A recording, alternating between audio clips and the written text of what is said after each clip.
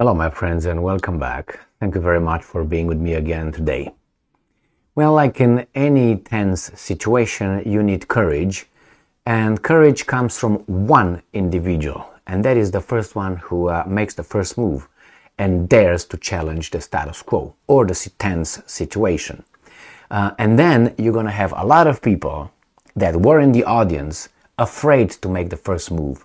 And once the first person makes the first move and withstands the attacks of the tense situation, the other guys are going to come behind and say, yes, I'm with you too, I'm with you too, I'm with you too. That's what happens with Russia and I don't want to call it a Western alliance because it's not an alliance, it's the United States and the vassal states. That's right, about 40 countries on this planet, that's what it is. Those vassal states, some of them are willing to be part of this because they get some crumbs from the table, and some countries have to be because they have to be with this alliance, so-called alliance. It's not an alliance, it is a club, it's a plantation, that's why it is. You got the master, as I said many times, you got Great Britain as the house servant, and everybody else are plantation workers, slaves, cutting the sugar cane. As I always say, that's the way I see it. And then you have Russia, who did not want to be a plantation slave or a house servant. You can say, well, you want to be a master. I don't know, but you want to have the same level as the master. And the master cannot afford that because he thinks that this plantation is his only. China, Russia, India, all these guys should go over there and cut some sugar cane for me. That's how it goes. But Russia now says, you know what? We will never again, never say never, accept the US rules. That means what? The so-called rule-based world order that the Americans are pushing, which is, these are the rules you cannot break. I pick and choose which one I follow or I obey. Okay, if I choose none of them, why? Because they're my rules. I made them. So let's move on here to this little article, Russia Today.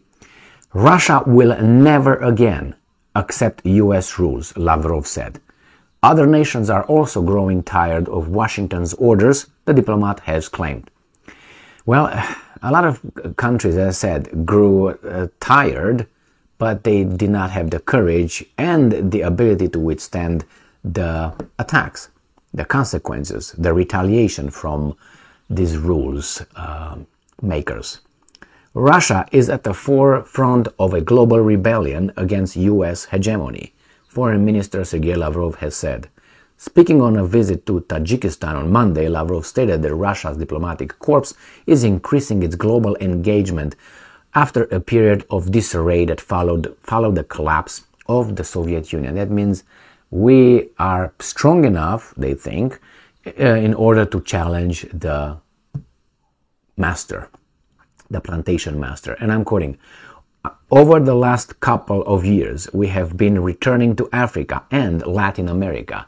A determination has accumulated never to accept the rules that Washington is imposing.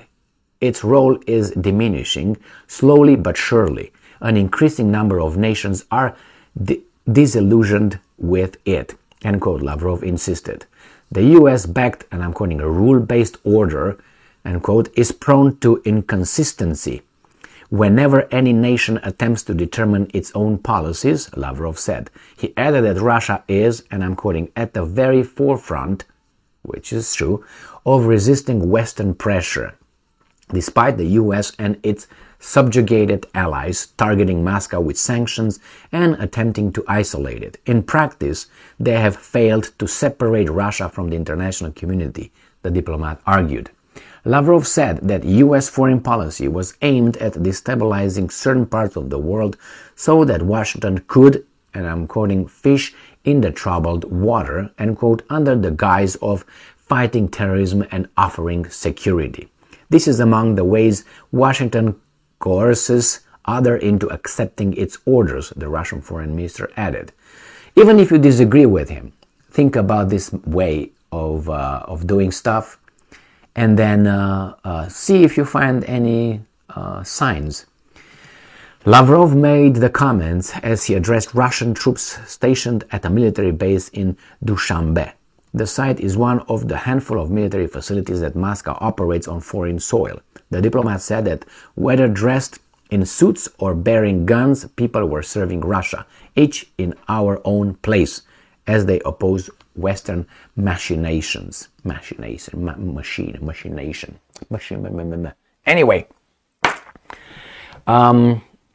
if Russia does not collapse, the other club is growing, is already in full swing and developing, which is China, based on BRICS, based on Shanghai Cooperation Organization, based on the direct ties between Russia and many countries in South America and Africa, and all this on a structure of resentment against the former colonial power, memories, and all other interventions. Because they say, well, China and to little extent, Russia are using the US method, and it's not invented by the US, which is, you do what I want you to do, and here is some money, I will give you some aid. And those guys in power will have their own perks. I either bring military, I give you money, and I keep you in power, you do what I'm telling you. This happened, if you go back in history, with certain kind of empires, not with the Gigi's, but Gigi's empires did that too, with their neighbors. You pay this kind of tribute to me, and I let you be. You pay this. And nowadays is the other way around. That was like protection. But here is the same way. I protect you, you do what I tell you to do. Now the Chinese have a lot of money, and it seems like they do the same thing. And as I said, on the structure of, I don't want to say hatred, but dissatisfaction with the previous guys who came and applied certain kind of, this is, the Monroe Doctrine, for instance, which is the South American, this is our backyard, United States decreed. So Germany stay out of it. That's why the Monroe, or the Europeans, but it was towards those guys. You stay out of it, it's ours. When they started, but that's an old doctrine. So they said the Europeans stay out of our backyard right here. But why aren't you the backyard of, let's say, Honduras? Well, you know why. Because we want to punch you in the face, basically. So that's how it went. And now it seems like these guys are sick of, being, the government being, toppled, and Allende and others. You remember that one? Yeah, okay. Look at Chile and other overthrows of governments in South America by someone else. And that was not the Chinese or the Russians. So those guys remember, the people that suffered. The same in Africa. They remember, and when you suffer, as always, the victim will not forget what happened to the victim. And they will never forgive or forgive the aggressor, the person who committed that crime. But the aggressor forgets, because for him or for her it was just, something part of his nature. Or did it and wants to forget, ignores it. I don't remember.